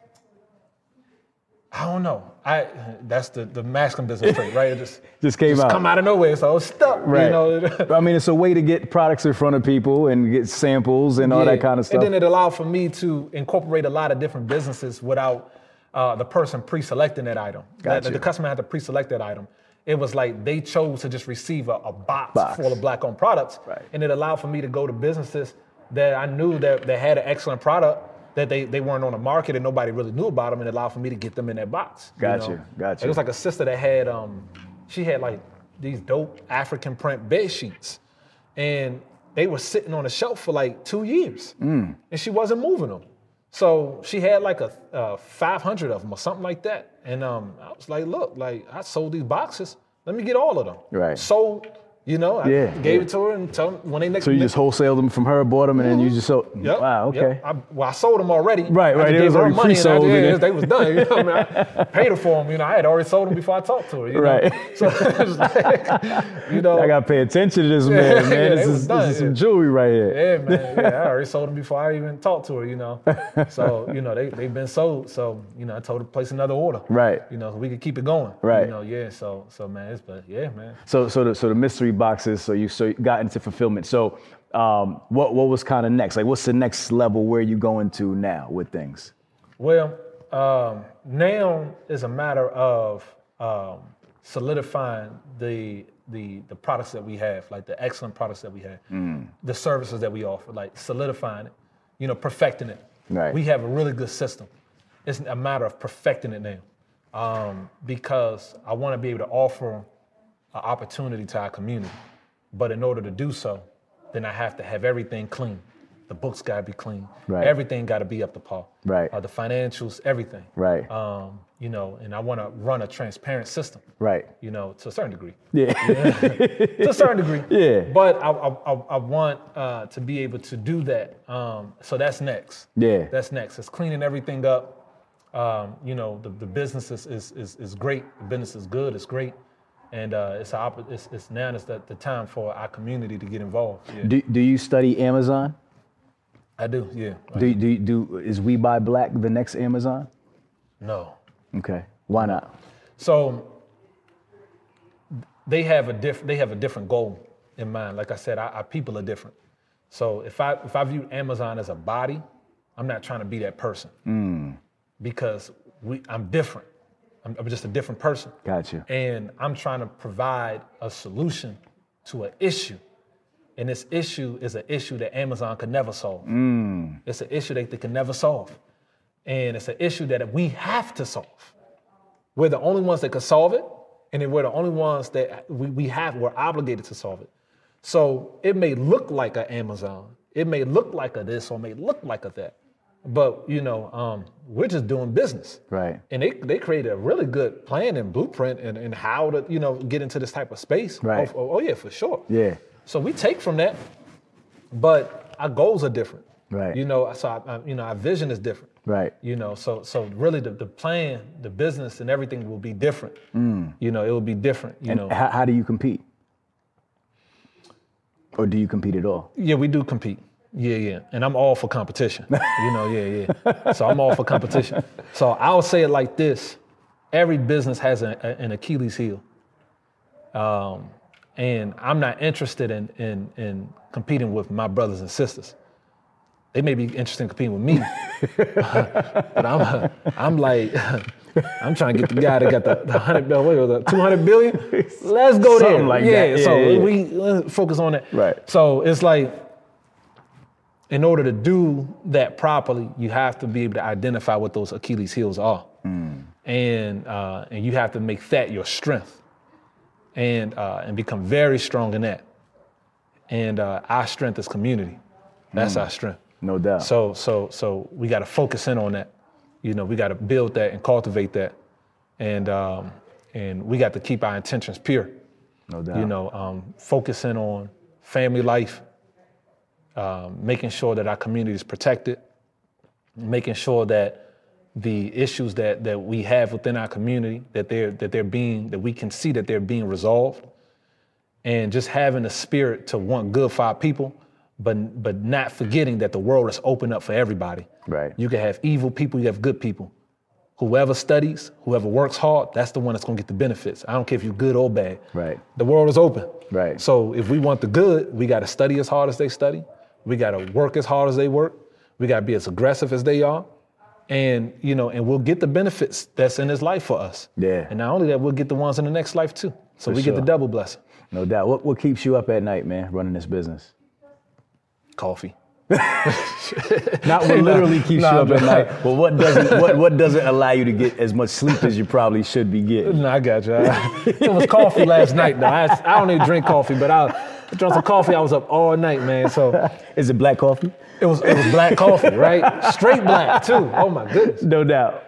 But what keeps me up at night is loneliness, feeling like I'm alone in this, you know, in this journey, you know, honestly, and not necessarily knowing where the help gonna come from. So I get that a lot, but at the same time, when I get those feelings, I have to dial back and think about all of the people that I have in my corner, and show appreciation, and then that actually helps me be able to relax and function and go to sleep. Yeah. Mm-hmm. Wow, no doubt. Well, this has been dope, man. Listen, man, I appreciate it. You've been dropping some jewels, man. Like I can't wait to watch this back myself, man. Okay. Just listen and really like digest it all, man. Yeah. You know, before we go, number one, what I need you to do for me, brother, is give a final thought to the audience. Because I always ask for the final thought, and that could be, you know, spiritual, entrepreneurial, whatever comes from your heart. Yeah. And then lastly, we gotta let everybody know where they can connect with you and where they could learn more about We Buy Black, so forth and so on, where to purchase, the website. So let's start with the final thought, man. Final thought is we say it's there's a record or a word from Muhammad the Prophet, and he said that Alhamdulillah is what holds up the heavens. In other words, Alhamdulillah means that all praise is due to God. So that's thankfulness, is gratitude. So being able to recognize that all the thanks and all the praise is due to God is what holds up the heavens. And the heavens is our minds. It's our minds. It's what's on the top. We talked about that a little earlier. It's what's at the top. Right. That's the heavens. So when you show gratitude, when you show appreciation, when you show thankfulness, it's actually what keeps you sane. When you're not grateful for what you have, when you're not appreciative for what you have, then that's the beginning of your insanity. It's the beginning of you going insane. People who hurt themselves, people who kill themselves, people who hurt others, is because they're not grateful for what they have. And sometimes they have to be called and reminded and say, I know that happened to you, sister. And I know that that's probably the worst thing that could ever happen to a person. And I know that happened to you, brother. And I know that happened to you, Black community. And that's the worst thing that has ever happened to a people in human history. But remember that God is one and that He has a plan for us. And this is our test. And if we stay consistent, and if we persevere, and if we stay morally upright, and we stay in alignment with our nature, and when we give it to God, and we trust in Him, then we will be rightful leaders of those who oppressed us. And we will not put them in the same situation they put us in. Wow. And that's what's going to preserve us in our leadership. Wow. Yeah. Man, where can they connect with you, brother? We Buy Black, at We Buy Black on Instagram, WeBuyBlack.com. I got a personal Instagram, but it's, I don't really, Right. it's just, But it's my name, Yeah. you know what I mean? So, you know, it's just Sharif Abdul Malik. But yeah, you know, reach out, you know, show some love, you know, for all of those who hear this message. Just know, you know, we don't have it all. That, you know, you clearly will hear from this whole conversation, I'm dependent. I don't claim to be independent. I know I need you, you know, and we need each other. So you all know what we got. You all know what we're working on. Lend the resources, lend the help, and let's figure out what we can do together because, you know, we're in this for our community. We have always been in this for our community, you know, and that's just the way it's going to be. No doubt. So we got geniuses in our community. We just need y'all to come home. Yeah. No doubt. That was powerful, man. Listen, Sharif Abdul Malik, thank you so much, my Most brother. definitely. This Ramel, was man, for fire. sure, bro. Yeah, man. Fire, Thank you, man. fire. Listen, Appreciate Hustle it. fam, you know how we do around this time. If you smell something burning, it's only a desire. We buy black and we are out. Peace.